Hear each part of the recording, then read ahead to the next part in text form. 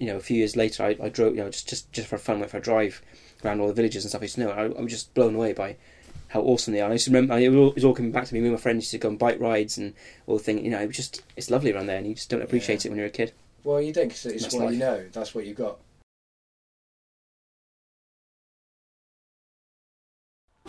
I need to get better. Please make me better. I want to get better. Better acquainted with you. Today we're getting better acquainted with Ollie. Hello, Ollie. Hello, Dave. It's funny how that, like, people who've heard the show before now, I don't know if you have, you might not have done, but they kind of aware of that. It's almost become a catchphrase, the intro of the show, which is a bit weird. Well, hello, Dave is already a catchphrase, isn't it? That is true. That is a catchphrase from I had Red to really Dwarf. restrain myself from ripping into it, but... No, nobody said that before, but No. you're right, and I should know that, because I love Red Dwarf. Red Dwarf? I Yeah. wasn't even thinking of Red Dwarf. What were you thinking? Oh, you I were was thinking thinking of of, course, where it came from originally, which is 2001, yeah? I wasn't even thinking of that. What were you I was thinking of League of Gentlemen. Hello, wow, Hello Dave's been used in lots of places. Yeah. Weird.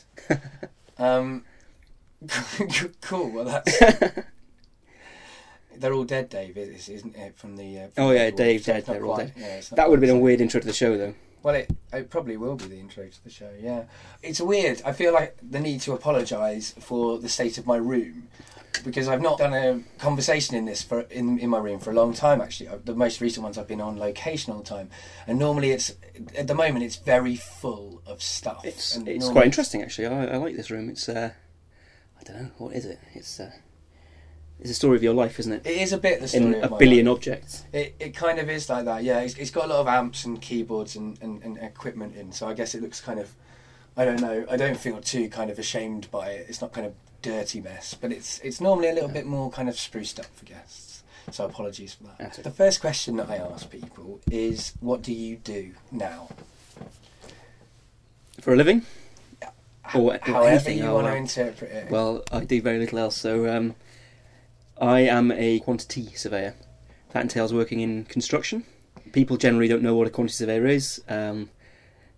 Although I think it's pretty simple, really. If you've got an architect, they design buildings, engineers, various types of engineers, they make sure it doesn't fall down, basically. And a quantity surveyor will tell you how much it'll cost. So it's kind of the least glamorous element, I suppose, but it's quite necessary. So you kind of work out the money. The money, yeah, the money. Are you good with money? Personally, I'm terrible. I'm getting better, actually. As I get older, I'm starting to realise I can't be so wasteful. But no, for a long time I've been pretty terrible. But But you could do with maths, I guess. Yeah, areas, quantities. Generally, quantities is included in the name. I suppose I'm okay with that. But yeah, I'm okay. Don't ask me about long division. I use a calculator now. Yeah. And Excel. I love Excel. And so your job generally involves a lot of spreadsheets. Yes, it is essentially one big spreadsheet. Yeah. Do you find it interesting? I do, yes. Although it does bring you into contact with a lot of arseholes. The construction industry, in some respects, some people are great. Some people are a little bit of a throwback. Also, clients, can be difficult sometimes. They're kind of, one of our clients is a major retailer. They don't always behave the most ethical way, that kind of thing. So it does throw up a few conundrums, but generally, yeah, it's good. It's hard to find a job that doesn't, in a way. Yeah, you're probably right. I Yeah. think. How did you end up doing that? It's pretty pathetic, really. I did it because my dad was one. I'm not in a family business or anything, but I was kind of mooching around. I finished my A levels, and I wanted to be an archaeologist. I was doing some work experience, and basically everyone there. I was doing work experience with Cadw, who are basically the Welsh equivalent of English Heritage, and everyone there was just basically saying, "Why do you want to be an archaeologist? It's ridiculous. There are no jobs. There are literally no jobs." Cadw employs something like 4 archaeologists who've all been in the job for about 30 years each, kind of thing. There just aren't any jobs. So I kind of thought, this doesn't sound like a good idea. So I was just kicking around for a year, not really knowing what to do, and basically did what my dad did because I had no other options. It's okay. It's worked out well. Yeah. Well, I Bit mean, of a luck fluke. how people end up in their jobs, though, is... I don't know, sometimes they go all around the houses, and sometimes they really decide to do it, and other times it just happens to them. It seems very random how people Yeah. end up. Like I never knew I would never have predicted that I would be an early years library outreach worker when I was a kid. I never would have predicted that I would end up working with kids. It wasn't, certainly the kind of writing I've always done has been highly adult, and it's slightly surreal to find that I can do, that I actually am quite good at working with kids. Even though I, always worried that, if somebody finds something that I've written online with one of the parents, they're going to be very shocked awkward, or whatever. Possibly. But I mean, I don't think, in a perfect world, there wouldn't be that, we'd accept that people can be good with kids and write adult stuff. Do you know what I mean? That's not, I don't think that's a weird thing. What I've done, I just realised, is for the first time in the podcast history, so you're I've made history. I've done the first 2 questions in the wrong way around. So the first question that I normally ask, which I'm asking you second, is how do you know me? Well, that is a marginally more interesting story than how I became a quantity surveyor. Basically, my friend Jack, a previous star of this podcast. Probably previous, maybe future. I don't know. Who knows? Yeah, and put it up yet. Other half of the plural. Checking out kids. I was friends with him, and he spotted an ad on the website Gumtree, posted by yourself, calling all musicians. Basically, he wanted to form a big band. Yeah. And Jack knew that I played trumpet, so he invited me along, and that's where I met you. It was a dingy little rehearsal room off Tottenham Court Road. And, Enterprise Studios. It was. Don't use them if you've got an option. But if you want to, also it's so grungy and disgusting. It was lovely. There was a mystique to it. It really was. The sweaty basement. Well, we smoked at the beginning. We did. Everyone sat there and smoked and drank. Yeah, it was a real release from being a quantity surveyor, and it was brilliant. Yeah. Yeah, it was just like booze, sweat. You were sweating like beer, and I was smoking a lot. And it was just like a I think so. I was in a band with you called Apples for Everyone. That's right. So I think that was the kind of glory days, wasn't it? Almost like that. That's run up to the first gig. That was really interesting because we could have been anything. We could have. There was. Yeah. I think I counted them up once. There was something like 35 or 40 different members of the band. Yeah.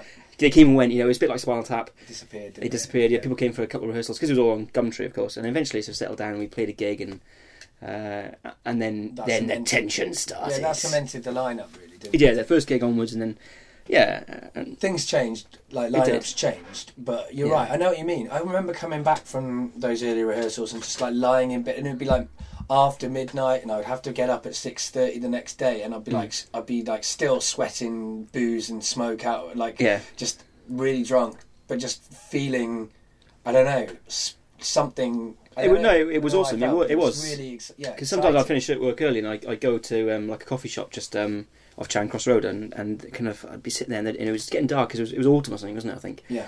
And the buses would kind of rumble past, and the floor would shake a little bit, and I was kind of reading a magazine or something. I was just really looking forward to this kind of thing, and it was great. Yeah, it was really, really good. Yeah. And it's a shame we can't sort of do. It's not something you can really go back to. I think that was it, really, wasn't it? Yeah, it's hard, isn't it? And I wouldn't really want to do it again because you never know really what kind of nutter's going to turn up off the internet. No, it was a very hard thing to predict, and I think it was an interesting experiment as well because we all did have such different backgrounds and such different lives, and we had more or less amounts of time we could devote to the band and all sorts of things. And I think that's in the early days it didn't matter. It didn't matter at all because you don't, like you say, it was like pick and mix. You never knew what you were going to get. And unfortunately, I think over time it became a compromise, which I think was kind of inevitable. Yeah. And it just people sort of fell out and moved away and whatever else. But those first sort of, I don't know, it was almost a year, wasn't it? Almost before we played a gig, I suppose. Yeah. It was great. And you played the trumpet. Trumpet, yeah. I have pretensions at playing the guitar, but really I know about 4 chords. But you play well. You write really good songs, I think. Well, thank you very much. So that was actually on that note. I mean, I'd never really done that before joining the band, and I think for people, myself and people like Haley as well, and Henry and other people in the band, it was that kind of little push that we needed sometimes to actually do something a bit more creative and just get involved, and because there's kind of that thought maybe I don't really want to try that, I'm not that good or whatever. Yeah, so the band was a good catalyst, I think, for a lot of things. I think so. It was nice as well seeing people who hadn't necessarily written songs before, like trying. Like everybody, like at Bandcamp, everybody pretty much who went to Bandcamp wrote a song. Yeah. Even Richard, the drummer at the time. Yeah. He wrote a song. And that was the first song he wrote. That was really good, wasn't it? I can't even remember. I liked it. It was quite... what was it called? Oh, I can't remember. It was like a love song. It was. It And was quite epic, wasn't Yeah, it? it was epic. It was big, and he was singing it on and playing the drums, even though he didn't want to sing it. Yeah, I thought I seem to remember it was quite good. He had a good voice, I thought. Yeah, and it was a kind of a bit Led Zeppelin or like Yeah. it was kind of, there was a prog element to it, which Yeah. I didn't mind actually, and I don't always like that kind of music, but I liked the epicness of it. Yeah, it's a shame that we couldn't somehow make that thing work, but it just... It wasn't, I don't know, it wasn't practical really, was it? I mean, the gigs were fairly often quite shambolic, and, you know, the equipment didn't work. And There was too many of us. There were too many of us. You know, the venues that would book us just didn't have the equipment to handle 15 or whatever people. And I don't think as a rule we were skilled enough as musicians to carry it. No. But I think if we'd have all been really good musicians, we probably could. Like, a lot of the time we were setting ourselves jobs that we just couldn't do. Like, the early days, Apples, we had so many different genres of music, and we couldn't do any of them well. And so we were trying to do like a prog song, and then a folk song, and then a rap, and then a whatever. Ska, ska. And some of them worked better than others, but we couldn't just settle on one. And then that's the last kind of phase of the band. We did settle on a sound, didn't we? We did, but unfortunately, I think by then we kind of had run out of steam a little bit, didn't we? So that was a shame. That's true. But I suppose it was inevitable, really. I mean, yeah, what can you do? Have you done anything since Apples? Not really. I mean, me and Jack had a little dalliance, but nothing really came of that. And I would, you know, I'm kind of half thinking about stuff, and it's been a little while since I've done stuff, and then we kind of had a little jam. And I hate jams, but we that's what we did, and I have to face up to it. About 2 months ago, and that was pretty good, and just covers and stuff, just for fun. But that's about it, really. And yeah, I think after the emotional kind of hangover from Apples has faded, and I think I'm ready to contemplate loving again. Yeah, I know what you mean. It took me a while, and then I haven't been able to get anything together since I decided to. And now I'm not sure I'm going to have time to have another thing in my life. But I was trying to set up a band. Maybe it will happen. What attracted you to playing the trumpet? I guess people... it's all relative, of course, but brass was always kind of a little bit of the bad boys' instrument, and that is entirely relative to kids who play instruments. But the schools I went to in South Wales were very music orientated, and it was just like the norm. Anyone who had a voice was in the choir. And where did you go? I went to a primary school in Cowbridge, which is in the Vale of Glamorgan. Yeah. Which is called Iolo Morgannwg. He's a very interesting character. People should look him up. Iolo Morgannwg. He set up like things like the Eisteddfods and things. The first one was actually held in London, on Primrose Hill. So he was a very interesting person. Anyway, so that was he was from Cowbridge. And then I went to Glantaf, which is all these schools are Welsh medium schools, which I think had a thing to do with it as well. But just music generally was kind of a bit of a done thing, music and rugby. And the kind of weedy kids and the girls played violins, and then the boys, the men's men, the boys played brass instruments. So I just, and that's how we got stuck into it. So when you say bad boy, do you mean a brat? A brat? No, I don't. No, being from the Vale of Glamorgan, the well-bred Cowbridge, the Green Welly Brigade, etc., I had no concept what a brat was until I got to Cardiff, and then it was like, oh, right. So these are actually... That was when I realised playing a trumpet... They were the other name that we had for them, in my school anyway, was Bad Boys. Was it? Oh, yeah. It was Daz Braz, we called them. But that was when I realised, when I met these guys at secondary school, that was when I realised... That's when I realised playing the trumpet doesn't make you a bad boy. It makes you a geek of some sort, but puffer jackets, Regal cigarettes, and a kind of negative attitude towards negative attitude. Yeah, absolutely. Made you a bad boy. Yeah. So playing the trumpet, I realised, right, okay, I am a geek. But I played in orchestras as well until I was about 16 or 17, and played in the youth orchestras and whatever else. And were you in the Cardiff and South Wales youth orchestra? I didn't make it as far as youth. I never got to the youth orchestra. So I was in the youth choir. Were you? I was deemed a backup only to the youth. I was in the high school's orchestra, which is the one down from that. Yeah, I've had friends. That's where people don't really try. That's the cool kids. Again, I'm trying to make myself sound cool when it's all relative, but yeah, so I was in the high school orchestra. That was pretty good. That was all right. So when I left school, I was like obviously 17, 18. And I didn't play trumpet again until I was in Apples, so it was quite frustrating actually. It still is a little bit when I play trumpet because I'm just nowhere near as good as I used to be, which is not great. And Apples didn't really challenge you in that respect. Well, I didn't challenge myself. I guess that's true because you had kind of jurisdiction to do it. Yeah, exactly, and it's kind of like I felt like an athlete who was a Premiership footballer and then tries to make a comeback at age 55, and has been taken the mick out by pub team, football team, whatever, sports metaphor, whatever. So that's funny. I started the guitar and trying to be a musician when I was 15. So I didn't have the doing it when I was a kid thing. So I've always felt like I'm trying to catch up, whereas you're like you had a break. Well, because I did it. I was kind of like, dare I say, classically trained. I did all the grade exams, that kind of stuff, and I got to grade 7, which is grade 8, obviously being the best of the best. I never made it quite that far. Story of my life, really. So I was half decent, I suppose, but maybe I should start practicing again.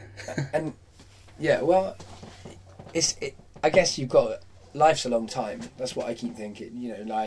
I know. No, it's not. Life's short. Well, I know what you mean, but it's also a long time. So I mean, I'm 30 at the moment. Are you 30? I'm 30 next year. I'm 29 and a half. Well, there you go. You're not even 30 yet. You've got plenty of time to take up the trumpet at any point in your life. This is true. I own a trumpet, so that's a good start. Probably not in a rock band. That's the thing. If you want to be in a rock band, you probably have to. If you want to be a trumpet in a rock band, you have to do it now. Well, I think, and I think I'd like to be part of a brass section, actually. I think trumpet on its own is fine, but I love the sound of a brass section, a proper horns section, Yeah, I always wished we could have got other brass in. I did approach that trombone player and stuff. Oh, from Steve Bland's? That's right, from Steve Bland Assembly. Yeah, but I mean, I would have loved to have had a brass section. That would have been brilliant. Because I mean, my big, in a way, we were smaller than my vision. Well, yeah. I think my vision was impossible. Possibly, but I think brass was one of the least complicated elements of it because we didn't necessarily need amplification. The brass section could just part play in the background, and it would have been great. That was generally. I mean, I'd even tolerate a fucking saxophone, even though I hate saxophone. Every saxophone player that turned up was a tosser, though. Well, yes, fine. The ones who turned up, I'm not saying that all saxophone players are tossers, but in my experience, I've not met a saxophone player who's not been a tosser, but I've never met a drummer that I haven't liked on one level. And everyone says drummers are the bad guys, but I think it's saxophone all the way. But I mean, that's just a cliche generalisation either way. But you're from Cardiff. I'm from Cardiff, yeah. And I'm from Cardiff, and it's weird because we must have been growing up in parallel Cardiffs at the same time. Well, weirdly, yeah, you went to school, didn't you, at Cantonian, which is around the corner from where my parents used to live. They actually just moved house. And I think I moved to there in 98, so possibly... Did we cross paths, maybe? Yeah, I think so. We were within a mile radius of each other? I mean, let's see. You went to Cardiff in 98? I moved into Cardiff, yeah. Before that, I was out in the Vale, and I commuted into Cardiff. Okay, so you would have been there for 2 years. You would have been there for your sixth form then? Basically, yeah. And I was there, and so I would have been there for, we'd have crossed over then. We'd have been so that means we would have been in Metros probably at the same time. Yeah, Metros, love Metros. Which was the rock club. I kind of love it looking back. I think at the time I thought it was shit, but it was the best thing to do on a Friday night. Yeah, Metros. But then I also went to. Did you go to the Angel Tavern? Yeah. Occasionally I was in the Angel Tavern as well. That was where my entire school drunk. I had my first packet of Scampi fries in the Angel Tavern. I had my first cigarette in the Angel Tavern. Did you? Oh. I think that yours was less damaging to your life. You think? I don't know. I ordered it because I thought I never had one of those before. I thought I'll try and look sophisticated being underage. I thought I'll have a glass of Chardonnay and a packet of Scampi fries. And the barmaid was like, "Oh, you're not planning on pulling tonight?" I didn't understand. I thought she was. I don't know. You thought she was joking. I thought she was just saying I was ugly or something. But, right. And then I opened it up, and this wave of kind of whatever hell fishy vinegar stuff hit me, and I was like, I understand now. No, that was a weird pub because they must have known everyone in there was teenagers. They must have known. It's kind of hard to judge though sometimes, isn't it? Because the people behind the bar weren't that old either, so maybe they just thought. I mean, they used to have you could drink the yard of ale in that pub. People did that on their birthdays in my social groups. We never did a yard of ale. We used to do a pint of filth. What? Oh, I think I might have heard of this. It's just disgusting, really. I mean, and it always ended badly, always. But the fact is that who you'd done it, so you were damn sure going to make the next person was going to do it. What was it? Is everybody just basically everyone would just tip a little bit of their drink, whatever they're drinking, into one glass. Yeah, and usually it was topped off with a shot of vodka or something. Oh, fuck. And if anyone was drinking Guinness, it would generally curdle. And someone would inevitably be drinking some alcohol pops, so it'd be just disgusting. You'd always have someone drinking Guinness as well in your group, and you'd always have someone drinking alcohol pops. Yeah, because when you're teenagers, that's what you've always. It's kind of guaranteed. You've always got someone who's been like, "I'm going to be a real man." Yeah, and you've always got some, often a girl at that age, I guess, drinking an alcohol pop. Yeah. So that was a pint of filth, and that would generally end your evening if it was your birthday. So So there you go. I mean, it's kind of surreal. Like, you're right. I mean, I was going to school where you would have lived, and then we were in the same rock clubs. Yeah. I mean, did you go to Zeus ever? Oh God, well yes. Did you go to 70s? More That's Zeus. That's when we went with Thursday 70s night. Zeus was more of a 2000/2001 thing for me. It was my gap year, mainly because they did £10 entry, all you can drink. That ended about 6 months in after all the trouble, of course. It wasn't actually a good deal to run on a club that was on the first floor because there was a flight of steps to get out of on the way out, and that's right. You just wake up bruised all over. Stairs,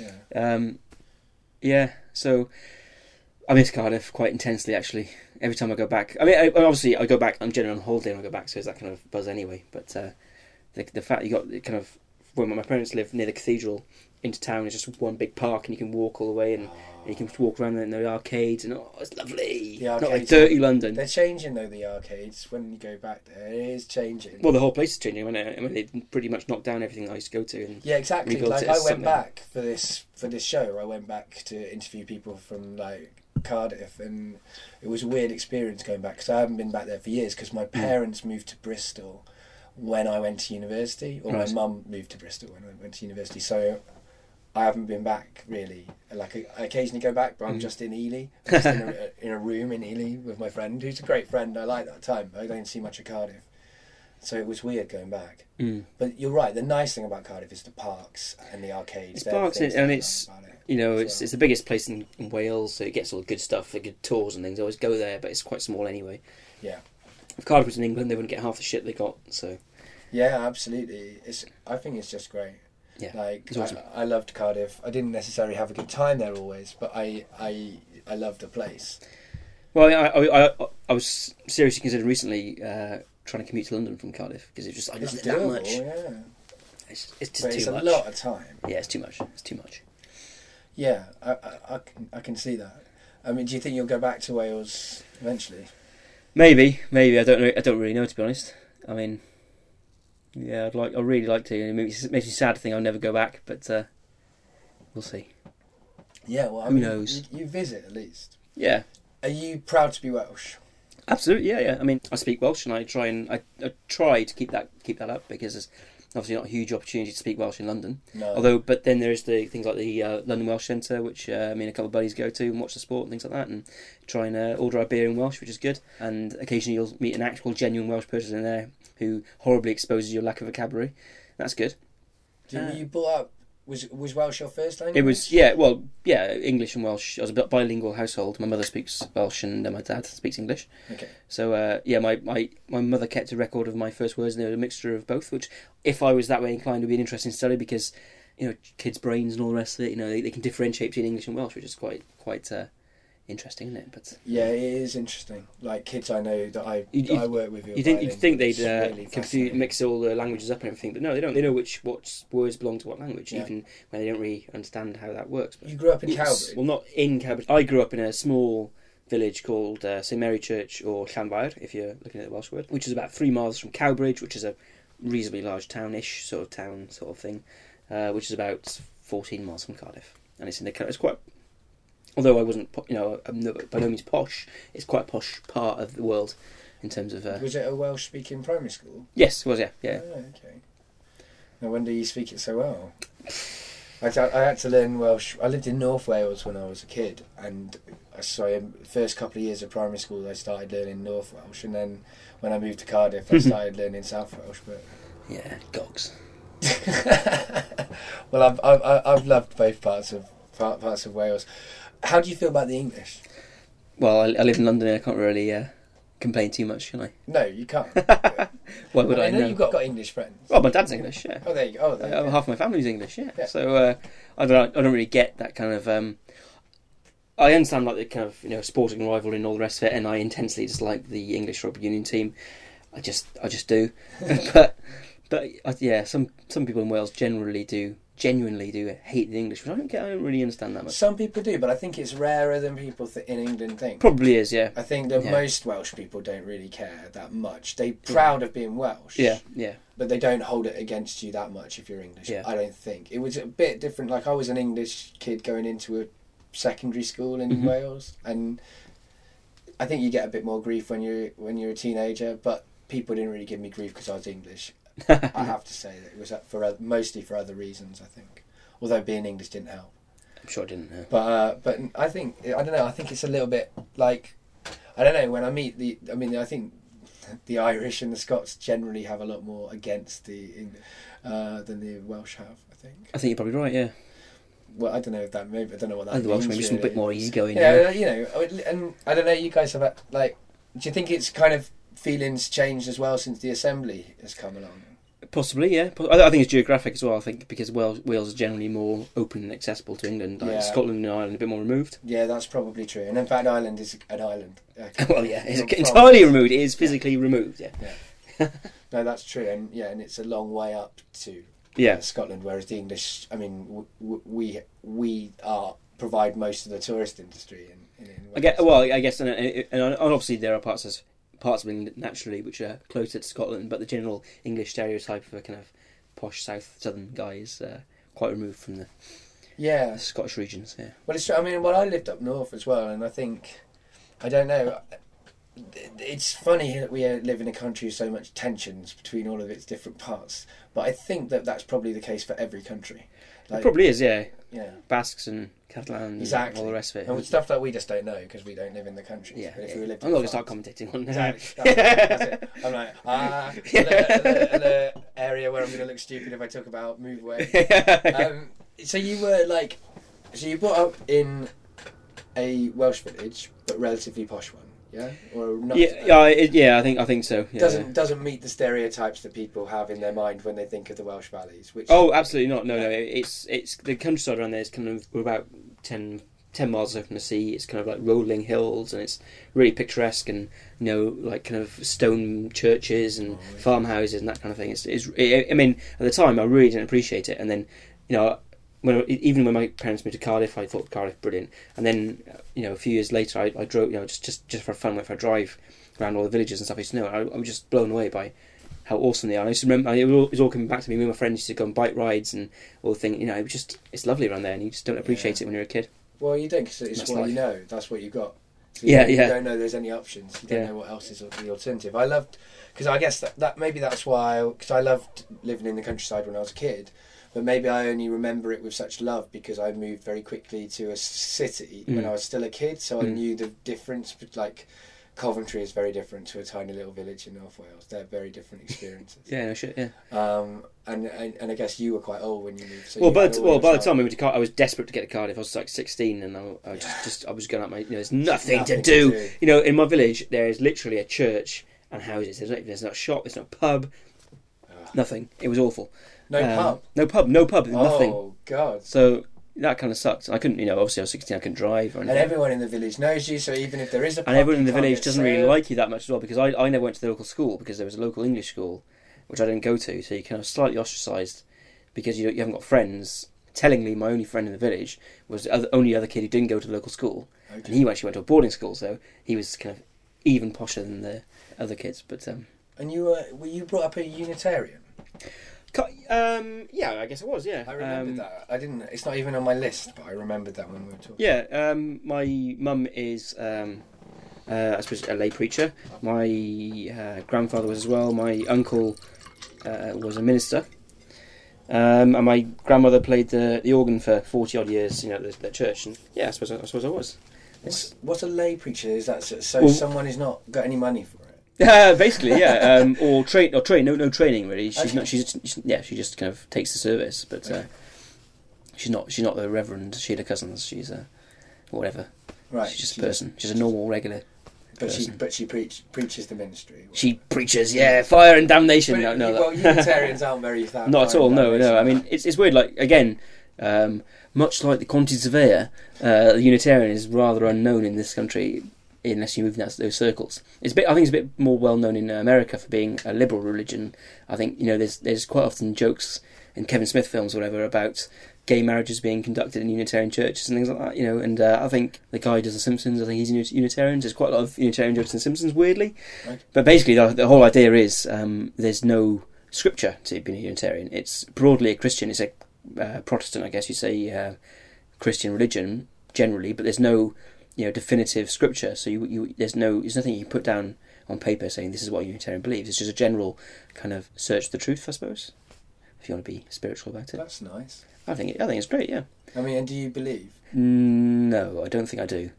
It's a tough one, isn't it? I don't really. It's kind of agnostic, not agnostic. Well, agnostic. That's kind of like don't know, isn't it? Yeah, I'm agnostic. Yeah, I suppose I've had to put anything agnostic. I still go to when I can I go along at like Christmas and things to the Unitarian church because it's kind of like a group of people obviously I grew up with. Just even the little ladies and stuff. It's nice to see them, and it's just part of my routine. And it's nice because it's not. I've been to things like Anglican ceremonies and stuff, and they're horrible. I hate them. I can't stand them. Whereas the Unitarian ceremonies are generally much more reflective and kind of there's readings from there's non-religious readings, just things that make you think, things like that, which I like. They're not unlike the Quakers. No. In fact, the Unitarians in Cardiff share a building with the Quakers. Okay. So there's I guess a general similarity. They're a bit more traditional. It depends actually. It varies from church to church. Before the minister in Cardiff retired, it was quite a traditional setup. You sing hymns, and there was the Lord's Prayer and things like that. But it's moved on now to a bit more. Now since he's retired, they haven't got a replacement minister, so it's more of a sit in a circle and kind of somebody will make do a reading or whatever. And that kind of stuff is interesting. But I wouldn't say I'm a believer, no. I don't believe in heaven and that we're all going to be walking around on clouds and playing harp or whatever. No, it's bollocks. Fair enough. I know what you mean. I'm agnostic, but I suspect that there are some things I think are more likely than others. And I don't think it's that's what I like about the Unitarians, is that they haven't got the arrogance to say this is the truth, which I think is ridiculous for whoever, any other organised religion, really, to say this is the definitive truth. I think it's bollocks. How can you say that? It's hard to say that about we're discovering things about the world all the time. And, No, I agree with that fully. Yeah, and some things will fundamentally change your understanding of the world. And you like to read comics? I love comics. Yeah. Do they change your understanding of the world? Well, that's an interesting question. I think only, to be honest, I've always loved comics, but only recently I've kind of admitted that, I suppose. Yeah. When I was a kid, I used to read 2000 AD. I loved 2000 AD, and there was some really good stuff in there. And subsequently, when I've gone back and checked, they've actually been writers that the stories I remember have been writers that I've subsequently gone back to and read their other works without knowing that. There was some really like Grant Morrison, for example. I love Grant Morrison, he wrote this series that I devoured when I was a kid called Zenith. Yeah, I've read it, and it's fantastic. And I never knew he wrote it. And then I went now when I kind of got a bit more adult, and I kind of gone back to it and started buying graphic novels and Invisibles and things like that, and I googled Zenith because I thought, oh yeah, I remember that from as a kid, and it was Grant Morrison. So, Yeah, they all wrote for that. Pat Mills did stuff. Yeah, and obviously Alan Moore. Yeah, Alan Moore did loads of stuff for 2000 AD, which is awesome. I recently got some Rogue Trooper collection. Anyway, yeah. So I do love comics, and I kind of love the stuff that plays with the kind of the legend of things. Like I love superhero stuff, but I don't like the straight up stuff. I like Alan Moore's Supreme. I think Supreme is amazing, and it kind of pains me that it's not more well known, because it's a great deconstruction of kind of Superman myth, but at the same time being really entertaining as a story in itself. And that is sometimes my bugbear with things that just aren't entertaining of themselves. They've got to be entertaining first, and then if they're going to be clever, fine, great. Watchmen is it's if you can just read that as a comic, and it is really, it's fun and entertaining, and then you can start looking into it a bit deeper, and it's great. Yeah, definitely. And like you mentioned, the Invisibles. I love the Invisibles, and I've been reading The Boys recently. I haven't read that one. No. It's pretty brutal. I don't know quite know how. I'm really Preacher level brutal. It's more than Preacher. His quote was, "It's going to out preach a preacher," and it's come to the stage where that's impossible. I'm not entirely sure how I feel about it. I'm not entirely sure how I feel about it, because it is literally like if there were superheroes in the world, how would they behave? They would, and there's a comment in it about how there's vastly more superheroes than supervillains because superheroes got a sweet deal. They make millions out of comics and films and all the rest of it. And they just basically all they do is shag prostitutes and take drugs. It's sometimes a little bit much, but I kind of think. I mean, Preacher level of gore is pretty hardcore. I mean, I think it's beautiful. I think you couldn't, like, when they talk about making Preacher into a film, I'm worried because, like, I don't want to see like, because there's panels in Preacher where you're like looking through a bullet hole, like seeing all of the inside of someone's body, and it actually kind of looks beautiful sometimes in Preacher. It would be a bad film. Horrible. It would be a bad film, and he couldn't convey the kind of.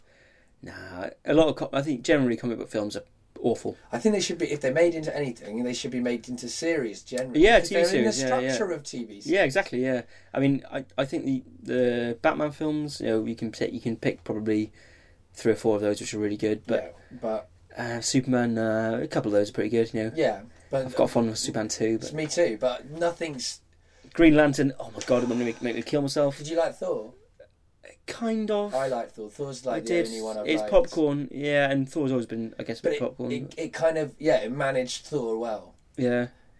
Iron Man was okay. I don't know. Just generally superhero films. And there seems to be the fashion for it. And Watchmen actually was quite good, actually. I haven't seen it, I'm too scared, because Alan Moore changed my life when I was 15. Well, the thing about Watchmen, like, the guy who made it did 300. I don't know if you ever see 300. I have not seen 300. Yeah, I've not seen 300. Yeah. Well, I've seen the film that the guy Zack Snyder. Yeah, I saw his zombie movie, The Dawn of the Dead. Oh yes, and I like it. Not very many people. Watchmen is basically they've taken the comic and basically used that as a storyboard, which is fine, and I quite liked it. Yeah, and there's some nice slow mo violence bits, and Rorschach is awesome. Yeah, it's good. Okay, well maybe I'll check. I mean, I didn't really see the point of it because it was just basically the comic. Yeah, I mean, Watchmen took my brain and it kind of repositioned it. Weirdly, like, actually, it was the ending of the film actually I think makes more sense than the ending of the comic. They know that the way they did that, the tentacle and all that bollocks in the comic. They actually kind of spoiler. Oh no, shit! Yeah, I should have said spoiler alert, whatever. Well, spoiler alert for the film.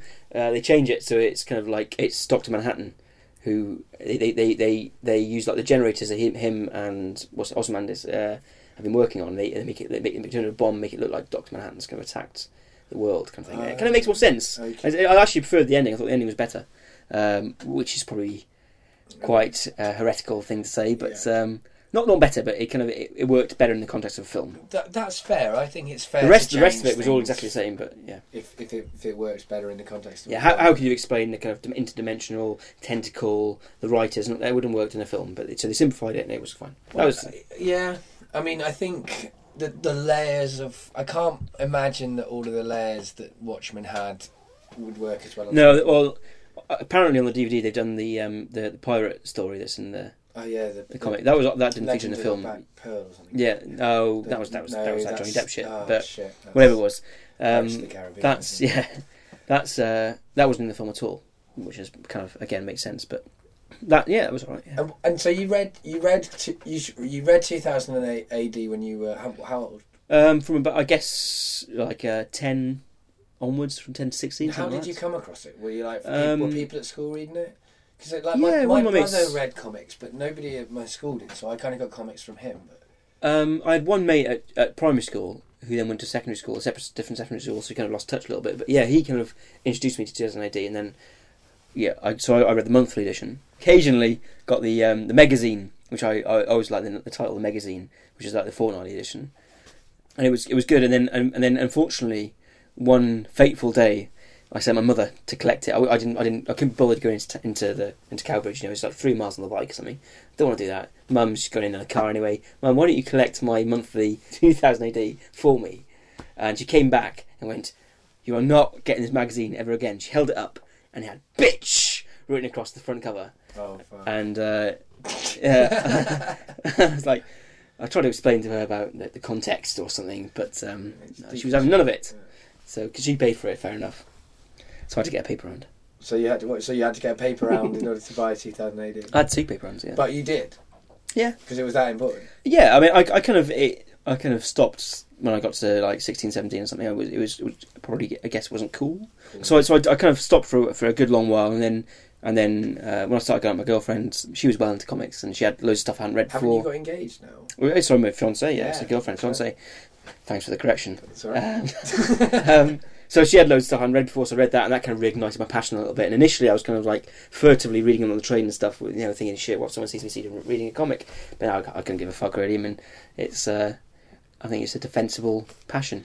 Well, it's weird for people to, I don't know, have a problem with a comic because they don't know what it's about. They don't know, like, it's like having a problem with a book or having a problem with a TV program. They and a lot assume that all comics are the same, but they don't know. No, and it's, I guess people who don't know anything about them would assume they're childish, but they're wild. Some of them are really aren't. No, they're not really. They're really not. I mean, some of the stuff that we've got, I would never let a child read because it's just so inappropriate. Yeah. I mean, The Boys being a pretty intense example. Yeah. The big attraction in comics for you is twists on kind of heroes. Yeah, I love myth. So so growing up, I was really into Tolkien. I mean, I was a total geek for Tolkien. Me too. And I just love the kind of myth he created, almost more than the actual writing itself. Which, if you read Lord of the Rings, is not particularly great, really. No, I agree with that. But I actually like things like Silmarillion more than Lord of the Rings because it's kind of really because it's kind of that saga type style of writing, and because he doesn't go into detail, he's not written like a story or a novel. It allows you there's a famous, relatively famous, set of Welsh myths called the Mabinogi. I don't know if you're aware of the Mabinogi, which I kind of think it's almost criminal that it's not more well known because, for example, that would make an awesome comic. It's all about magic and. Did Lloyd Alexander base the Black Cauldron books on? I've no idea what those are. So they're a fantasy series set in Wales. They've got like a character called Gwydion. Yeah, possibly. And I mean, it's got things like Arawn, the Death Lord. Like make zombies in a cauldron and stuff. Well, that's part of the Bendigeidfran. Okay, and there's the three like witches. I'll give you a very brief. My favourite are I guess they're sagas, I suppose. Really, I think they're kind of written in the, or at least written down in the Middle Ages. I think they probably predate that a little bit. One of my favourites is that he was king of Britain. This guy Bendigeidfran, who was a giant, and his sister got married to the King of Ireland. For various reasons, she was treated badly by the King of Ireland. She was imprisoned in a tower, and being a bit smart, she kind of befriended this little bird who would come to a window. She'd feed it crumbs and she'd get chatting to it. So this little bird eventually carried news of her imprisonment to her brother Bendigeidfran, who was a king of Britain. So he waded across the Irish Sea to go and rescue her. And the watchers in Ireland said, "Oh, look, there's a really strange thing. There's an island floating towards us." And they say, it's a big mountain with a forest around its base, and near the summit there are two lakes of crystal clear blue water, and so the prince didn't know what to make of this, so he went to speak to the princess, and he said, "What's going on?" She said, "That's my brother come to get me. He's the mountain, and the forest is this masts of his ships, and the lakes are his eyes." Oh, wow. So he came up, but the problem was, when they got married, numerous gifts were made to the King of Ireland, and one of them was his cauldron. And what would happen is if you put a dead body into the cauldron, it would be reanimated, and he would come back to life. But he would be dumb. He couldn't speak. But into all intents and purposes, he was alive. So what happened when the war started? The battles went back and forth, but because the Irish could put their dead straight into this cauldron and reanimate them, they obviously had this incredible advantage. And what happened was another brother who had actually sparked the war by his sort of treachery, I guess, a Welsh guy. What he did, he pretended to be dead, and then he pretended to be an Irish dead, and then they threw him into the cauldron, and he broke the cauldron. He sort of pushed it apart, but in doing so died himself. And at that point, the Irish sort of started to withdraw, to retreat. And they cut down the last bridge, and what happened was Bendigeidfran he leant across the chasm and let himself be the bridge, and his men walked across him to finish off the Irish and rescue the princess.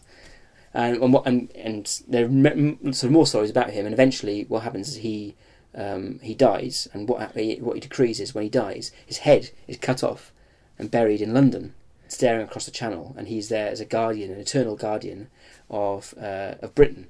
Wow. And that kind of ties in. I think his head is then it ties in with sort of Arthurian legends, because I think Arthur kind of finds his head and things like that, and he's yeah, kind they're of all kind of mixed, the different Celtic. so interweaves. But there's always kind of stories all a bit like that, and that's really interesting to me, because I've read the Chronicles of Prydain by Lloyd Alexander, and I know that he bases a lot of his stuff on Welshmyth, but he's obviously twisted some of that, so I'm like, that's like this thing, but it happens differently. You should check those books out, actually. You might like them. They are for kids, but they're like a coming of age story. So he starts off, he's like the Disney made a terrible movie out of it. Don't watch it. It's just shat on my childhood. But like, it's about, like, he's an assistant pig keeper, and the hen wen is the oracular pig, and he's kept by this wizard called Dalban, and one day the pig escapes, and he goes out after it to get the pig. That's the first story. It's just him trying to get this pig back, but then it just becomes really epic and big from that tiny little thing. But then as it goes on, it's all kind of the last book's called The High King. Yeah, so it's the coming of age. But I really would recommend it, because you know about the Welsh myths. So I think for you, I mean, I loved it, and I still love it, because I like the kind of epic. I like coming of age stories as well. I think most myths are. Yeah, in some respect they are. Yeah, some respect, yeah. But then it's interesting what you said about the Silmarillion, because I think the Silmarillion. I've read it. I've read Unfinished Tales. I've read it all. Yeah. But it's like a pitch, not a story. It's like, it's just the ideas, but it's not fleshed out with any kind of character. But I kind of like that, because okay, it let me kind of you could just think about it and imagine it yourself, which I enjoyed, because like I said, The Lord of the Rings, I read it now, and the first couple of books are fine, but I think sometimes you think, Christ, that is really clunky, or description. He does too much description, without a doubt. Or especially by the time of the third book, it's so OTT. I like the character stuff, but the description I could do. But I don't need to hear about another bloody hill or another bloody load of arms. It wasn't even so much that. It's just the kind of overblown sort of stuff and the overly epic, and it weighed the whole thing down for me. Whereas these kind of short, sort of almost not throwaway, but succinct stories, which basically just said, and then you did this, and then you did that. Yeah. Almost literally, and it kind of. It's not. I would enjoy reading it, but it can be something I've thought about for longer than I actually spent reading it. If you know what I mean. What attracts? Because I like myths as well. But what attracts you to myths and to epic stories? Do you think? Like, what is it that draws you to it? Interesting. I'm not sure. I've never really been that interested with the mundane, or just novels which are set in the present day. I've read a few and they're okay, but nothing that really fires my imagination. And maybe it's possibly a lack of subtlety. In the kind of the good guys are good and the bad guys are bad, or whatever it may be. But I don't know. I don't know what it is. Maybe let me have a think about that. Well, yeah. I mean, I asked it. Try to think of a clever answer. But I don't think there has to necessarily be an answer. No, it's the drama, the grandiose kind of drama of it, and I kind of I like stories where there's something at stake more than just kind of does so and so get a boyfriend, or did Steve really kill Janet or whatever? I don't care. I think I like the kind of, I don't know, archetypal stories do seem to say something about who people are as well. I really like it when it's a kind of big epic scale and complicated. Well, it's intergenerational as well. I guess I get a belly full of real life every day. Yeah. I'm not, and my life is. I have a fiance, I have friends, and there's drama in everyday life, and I want something that's going to take you away from that. That's going to give you a bit of escapism, but at the same time is going to kind of elevate you somehow. It's on a higher plane, isn't it? Yeah, the stories are on a higher plane. I guess they're not about the trivial everyday life things. They're about good, evil, life, death. And it's not to say I don't like hate. I don't like things that deal with everyday issues, but you generally like The Wire. Yeah, I do. Exactly. Yeah. But then again, I almost treat that, to me, not generally, but to me that's fantasy almost, because I have no concept of that way of life. There's nothing that I experience anything like The Wire. That's true. That's it's America, which is fucking Narnia, some, you know, Yeah, basically, yeah. then it's, you know, it's about drug dealing, it's about the police.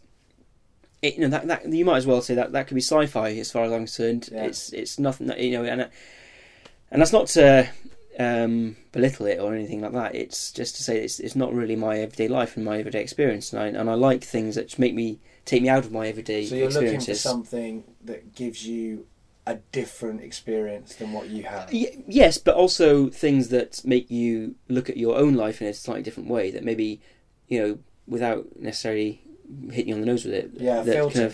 You see Yeah. it through a different. And kind I of like different that realization to come sometimes a bit slow. And you think, oh, actually, shit, yeah, this is what he's talking about. But he's just doing it in a really interesting way, and it's kind of I like levels to a story. And I sometimes think, well, you know, these kind of detective novels or whatever it may be, I think sometimes they're quite just one. They don't only work on one level, really. I know what you mean. And I like, you know, people are quite snooty about sci-fi, but fuck it, you know, that sometimes that actually is a bit more complicated than people Definitely. give credit, you know. And Are you have you come through the shame? Because I think I have. Now I'm 30, I can say, yeah, I like fantasy, yeah, I like science fiction, yeah, I like comic books. I also like some other adult things, and I'm not an idiot for liking these things. And actually, maybe you guys should try it occasionally. You might like some of them. absolutely, well, I think that's part of just getting older, isn't it, and being more Yeah. comfortable in yourself, because you realise that a little bit of it's to do with your circle of friends as well. Because when you're at school, you're almost you're forced into your group of friends. You know, you kind of some of them might like sport, or whatever, and you're desperate to fit in and all that kind of stuff. But when you're an adult, especially now when you've got the internet and whatever else, you can choose to socialise with people who have the same interests as you, who don't think it's weird at all. Yeah. And that's awesome. It helps having like a girlfriend who likes you and likes comics, I should imagine. Absolutely, yeah. I mean, Christ, having a girlfriend who actually, you know, not only likes comics but has a shitload more comics than you've ever heard of before. She's proper on it. And- When I seen her collection of comics, I died and gone to comics heaven. It was, Yeah, I mean, oh, and it's good actually because we do have different tastes, and I like what I like, she likes what she likes, and there's a nice Venn diagram with stuff in the middle. yeah. And you know, she definitely introduced me to, you know, just comics, music, and everything else as well, which is awesome. I say. But she's like got every significant comic, because I went through like a year of time when I was just intensively, like, I was working for libraries, I was having a shit life, and I just read comics because I was working on a comic script I'd written when I was a kid, and I was reworking it, and I read books about comics, and I basically just wrote down every significant comic and just like ordered it from the library because I could get out 100 things on my library ticket. I mean, she loves Alan Moore, and she loves Alan Moore. She met him, and she was just went to pieces when she met him, that kind of thing. And actually, I don't think he's that perfect. I think he's definitely got flaws. I love him. I mean, well, that's fine, but I think sometimes, like, I've read his Promethea. I love books. Promethea. I do, but I kind of hate them as well at the same time because they're kind of so arsey and wanky. And I don't like the League of Extraordinary Gentlemen. I like that, but I didn't like the end. I haven't read that far because I got fed up with the first. I don't know. A lot of it, I just thought. Tom Strong, I didn't relate to, Never read Tom Strong, but Promethea, I love. well, I loved it. I loved it right recommend up, it. right up to the end, and The end's where it blew my mind. I Okay, Yeah, go on. spoiler alert. Like, seriously, if you want to read Promethea, I don't want you to listen to the next bit, but you've got your own decisions. But kind of, there's a bit where it directly addresses the audience, and the whole of the universe that you're reading is basically involved in one kind of big magic sort of spell about intertextuality, and it directly addresses you. And I was sitting on the front step of my house at the time, I vividly remember it, smoking a cigarette, and I knew it wasn't real. I knew that it wasn't directly addressing me. I knew that the world wasn't coming to an end. But I kind of felt like it was at the same time. I was that transported into the story that I was like, fuck, the world is coming to the end, and this comic's telling me that the world's coming to the end, and that this is happening. No, I'm like, no, it's not. And that for me, that's the level. That means it's working. well, yeah. I mean, I'm not someone actually, who normally gets that involved. I'm someone who often kind of sits on the outside and analyses. You know. well, it took me 2 attempts actually to finish it because Really? I stopped at that point. I thought this is bollocks, and then I went back and I finished it, and I did. It kind of brought it back again at the end, you know, and it's interesting, and it is. I think it's good that he exists as a person, which is kind of a ridiculous thing to say, but because it does, I think it does advance the medium. Well, also, it's not something that's been I bet done. there's things that he's written that you think are flawless. Like it's hard to like From Hell. Have you read? Yeah, From that's Hell? awesome. Yeah, Exactly. Can't I mean, fault so that, yeah. his novel actually is really good as well. I mean, I agree. Alan Moore is. People can disagree what's his. But it's hard work. It's hard work, though, which is good. Sometimes, like, have you read his novel? I haven't read his novel. I can't remember what it's called. Something like Voice I've of the been Fire. told I've got to read. Yeah, that's Voice of the Fire. Yeah, what it's called. and the first chapter is written from the perspective of a caveman, and it's written in really, the vernacular is kind of like me like this and all that, whatever else. It's really hard. And I did a couple of pages. I thought, what the hell? You go back and you actually force yourself to read it, and you make yourself work for it, and it's really rewarding, and that's good. Yeah, I think he is very clever, and sometimes his things work and sometimes they don't. But he does take real risks. Yeah. Like I've got Lost Girls. Shit, yeah, no, I've read about that, but I've not read it. I've read it. I would say it's definitely very flawed. It's porn, but with Wendy and people like that, isn't it? It's Dorothy, Wendy, and Alice, and they're all the ages that they would be if they met just before the First World War in a house in Austria, in a hotel in Austria. And then they get on. Everyone gets it on. Everyone gets it on. It's a work of. Well, he says it's pornography because he rejects the term erotica. I would say it's probably if people wanted to put it somewhere in the way they were thinking, erotica makes more sense. It's pictures, it's a story, all of the things that I think is lacking in most porn. But I mean, it's interesting. It's got some great artwork. It's provocative, but he took a risk, and it's actually quite interesting because I think when they wrote the first book, him and the artist weren't having sex, I think, or something, and then by the end of the 3 books they were married. Nice. Like I think the actual process was sort of part of their kind of, I don't know, relationship coming together. Nice. Which That's good. I guess that's nice. It's weird to share. Yeah, but I would love to. I've kind of got a couple of ideas for graphic novels, and that would be something I'd like to look into next. I guess as my next escape from being a quantity surveyor, having had to go at being a rock star. That didn't work out, so let's try being a graphic novel. But if you don't draw, that's the harder part. Like, because I'm like that. I like to write. I'd love to write comics, love to, and I did once write one for my brother, but he didn't do it. Bastard. Well, complicated. I think he just but he like that is frustrating because now somebody else has got it and they haven't done it yet. Maybe they will. I don't know. I don't want to jinx that, but it's hard to find someone to do that for you. You can't go to. I don't think it's hard to go to a publisher with a graphic novel script and then. Oh shit! Yeah. I don't think you could do that. You I mean, as a minimum, you have to have a couple of pages. Feels like to me you have to find an artist to work with you on it. Do you know what I mean? And I don't know anything about it, so hard. But yeah, it's a hard. But I don't want to discourage you before you even start. You're definitely right. Yeah. Well, but finding an artist is the thing. But like, I think because I think that's. It's very easy to have the ideas for it, but it's finding someone who can draw those ideas in the way that you're happy with. I think. Yeah. Because are you fussy about the art in comics? Or do you just I guess I am. My favourite, I can't remember his name now. Which this is bad, but you probably tell me. My favourite artist is who's the guy who drew the Neil Gaiman covers for Sandman? Dave McKean. Okay, awesome. Like the Arkham Asylum is just fucking nuts. By Grant Morrison, right? Yeah, I mean it's beautiful. The art in that is I could frame every single page of that, and it would be I'd have that fill up my house. Probably lead to rather disturbing dreams, but that's awesome. Yeah, I suppose so. Yeah, I mean I kind of. I'm going to elaborate a little bit on my idea here. Okay. But you can't steal it. None of you bastards can steal it. Well, you've kind of proved that you had it.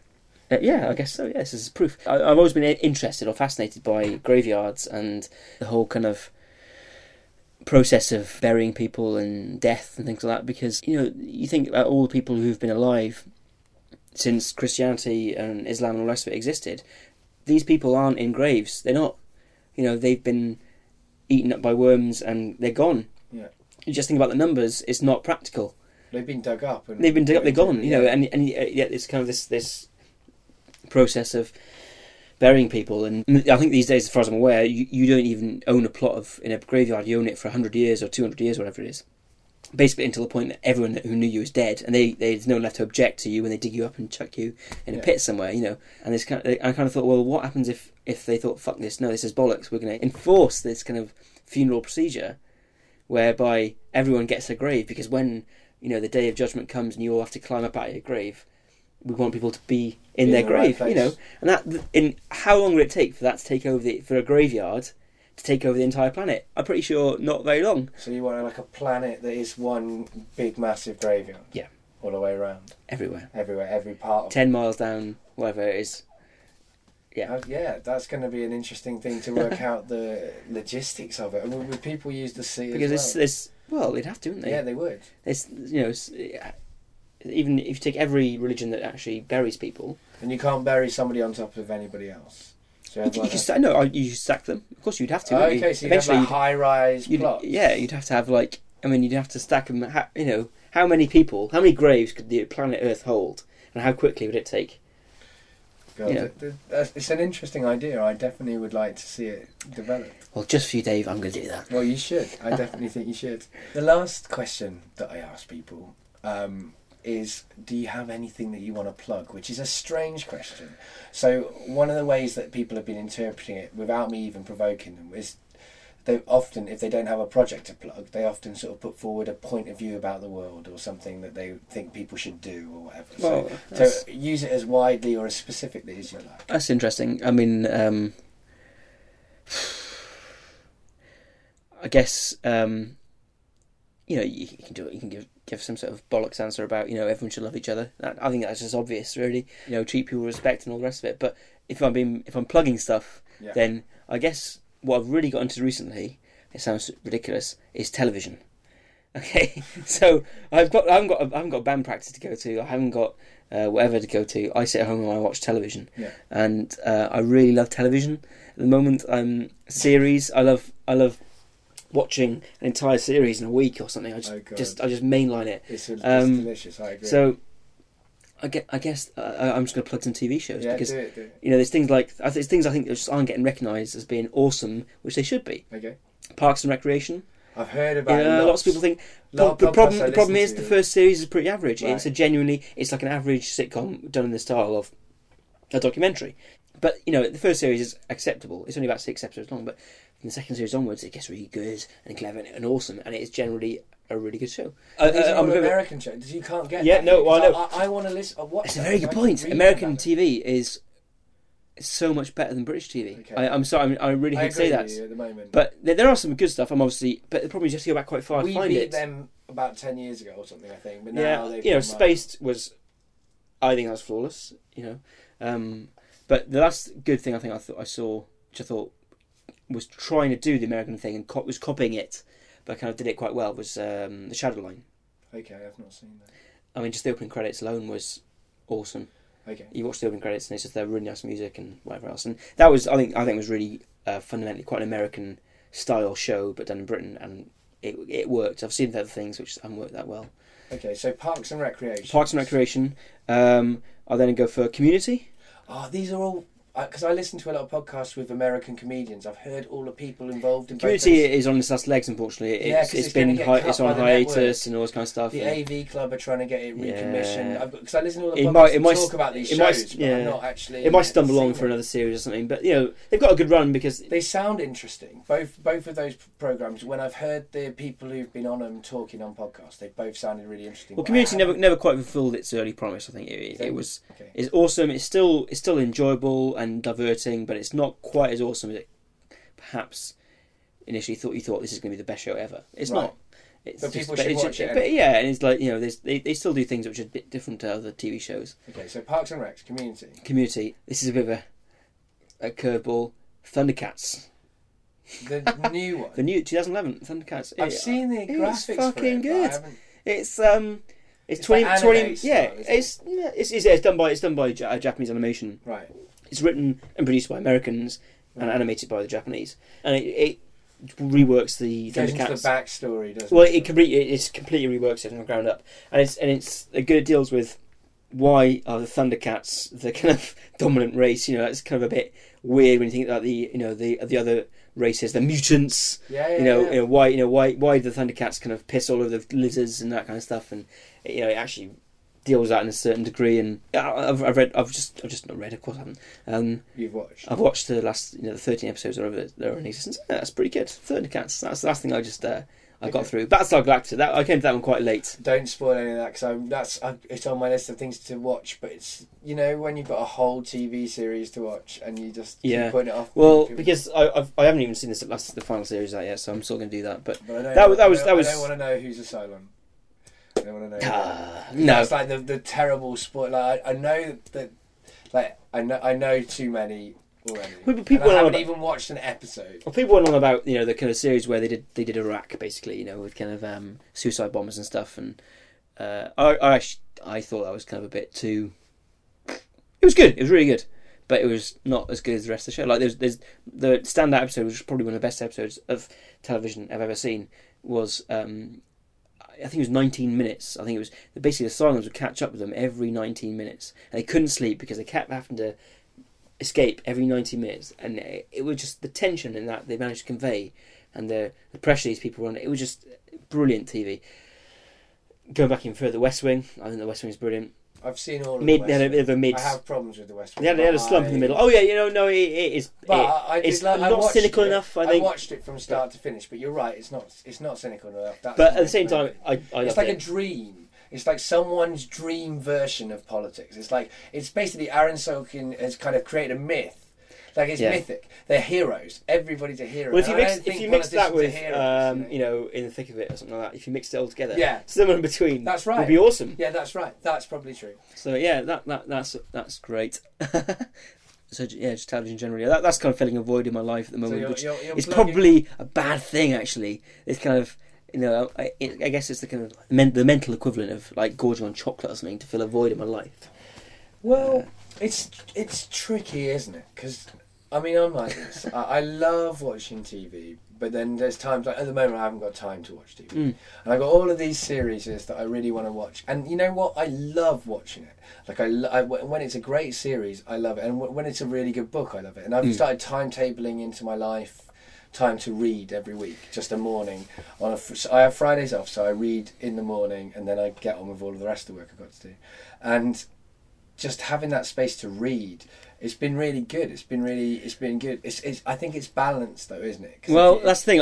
It's kind of a concern of mine, and that's pretty pathetic, really. But I'm envious of people who dedicate themselves to one thing, even if it's television. For fuck's sake! I mean, there are people who have watched every show there is and have an opinion on it. There's people who play the guitar every single day and get really good at it. There are people who play computer games and they are really good at playing computer games, and they know every computer game and they own all the latest. And I'm none of those things. I try and spread myself over everything, and I get nowhere because I have a job, which is why my dream is to win the lottery and then just not have a job. Not have a job and do all these things and do them all really well.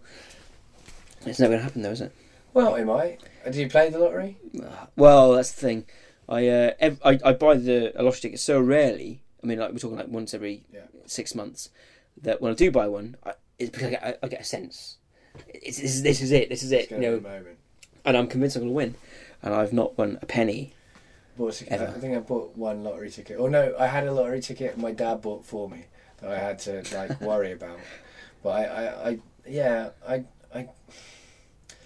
I'm worse than the lottery though. I put my stake into, moments in my actual life. Like at least a lottery ticket, it kind of wins or it loses, but it's like it's completely luck. Whereas I'm like, I'm going to make it in this way. I'll have to do this. I've stopped doing this. You just need one.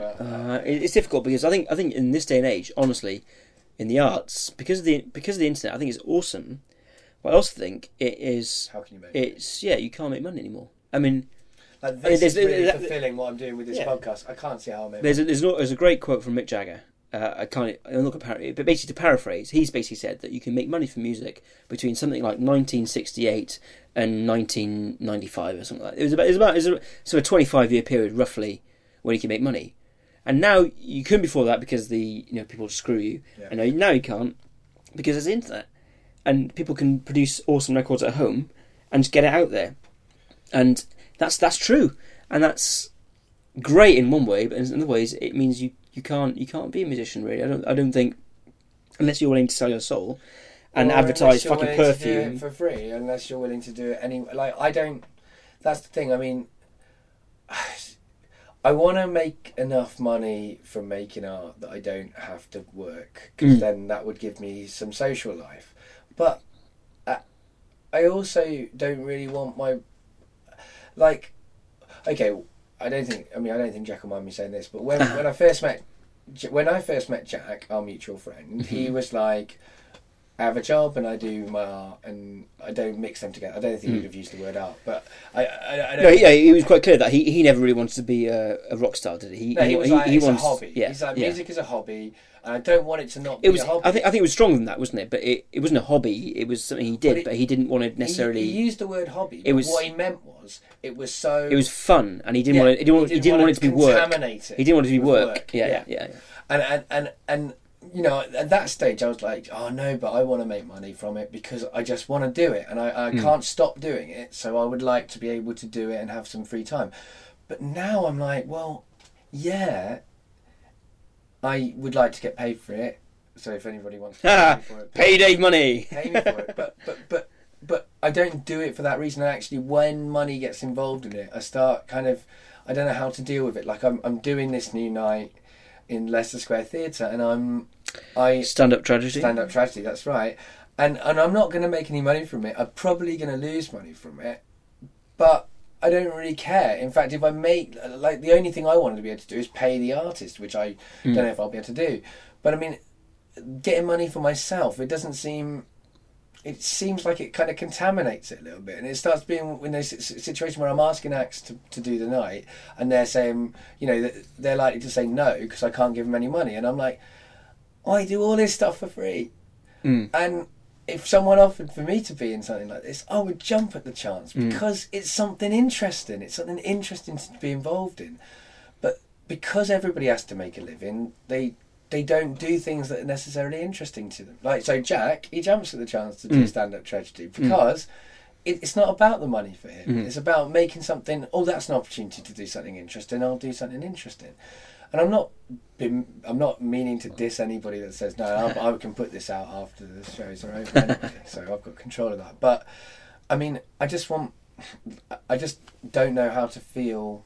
I don't know how to feel about money and art combined together. Because part of me wants the money to make the art, and part of me wants all art to be free. Because then, like, that's kind of what it is. Like, when people wrote folk songs, they were shared.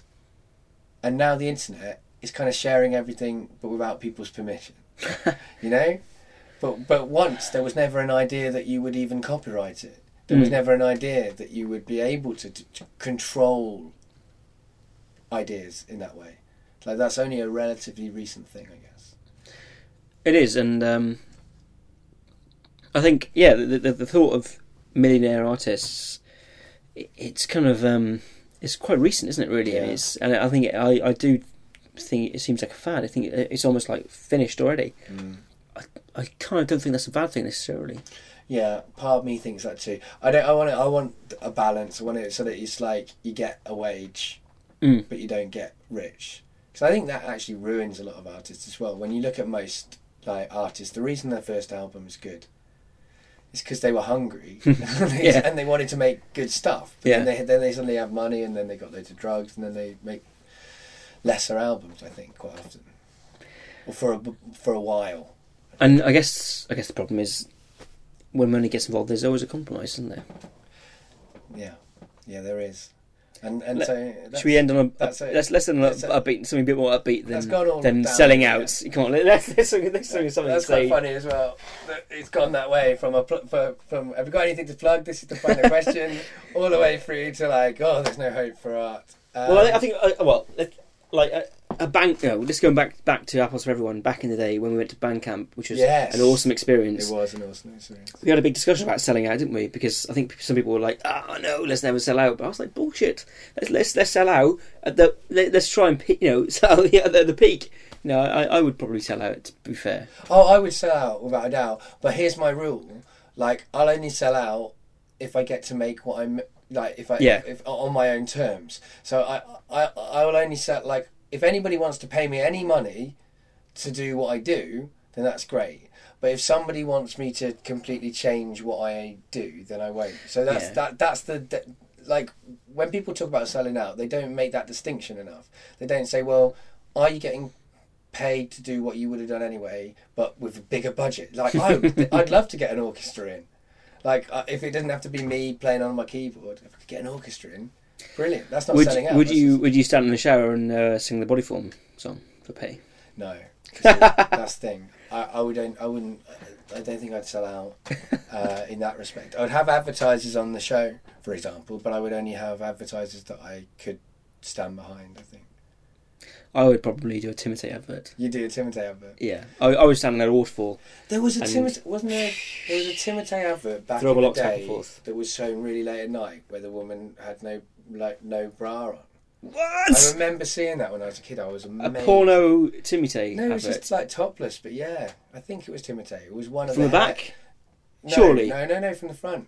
Yeah, but no nipples. It was only, it was nipples. But No it was way! I'm That's bollocks. sure I saw this.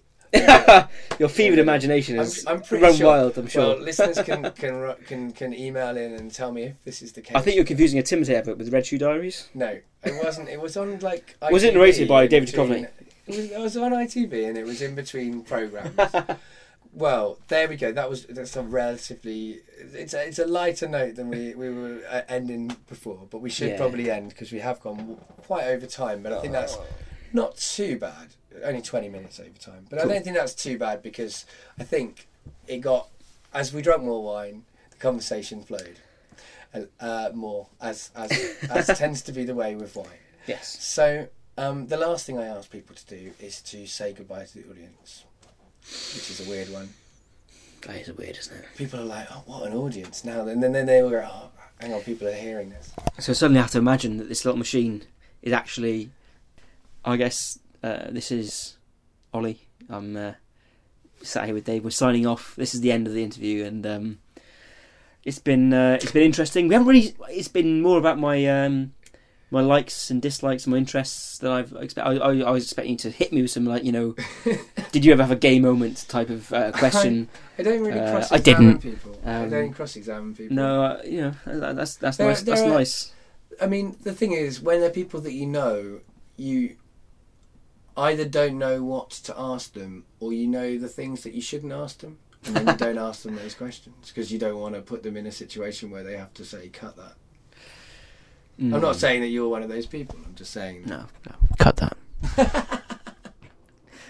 Do you actually mean cut that? I don't know. I was being. That was a joke. Yeah, I had to clarify that because when I come back, I have to be kind of like. So I keep the joke, cut that in. And on that note, goodbye, everybody. Bye bye. Wow, a lot of things have changed since this conversation was recorded. This is one that was recorded a long time ago, really. Since then, I've seen Community. I really like it. It didn't get cancelled then, but I think it's being cancelled now. I lost my job, which you can find out more about over at davepickeringblog.blogspot. And I've gone freelance. I'm no longer working with kids, and you can find out more about my freelancing at www.davepickeringstoryteller.co.uk. Also, since then, Ollie's got married, so congratulations to Ollie and Serena. That show, Stand Up Tragedy, I was talking to Ollie about all those years ago. It's been happening for 3 years, and we're currently doing a crowdfunding campaign to help us to go up to the Edinburgh Festival again this year. Please consider supporting that, particularly if you've enjoyed the free art that I've given you through this podcast. A great way of giving back to me for those free hours is to support Stand Up Tragedy going up to Edinburgh, because if we don't raise the money, it comes out of my pocket, and I lost my job and I haven't got very deep pockets at the moment, so I really could do with your help. We're a podcast as well, and you can find out more about Stand Up Tragedy at www.standuptragedy.co.uk. Our next live show is on the 9th of July at the Black Heart in Camden. That's called Tragic Misadventures, and you can buy tickets for that through our crowdfunding campaign, which you can find at bit.ly/Tragic Fringe.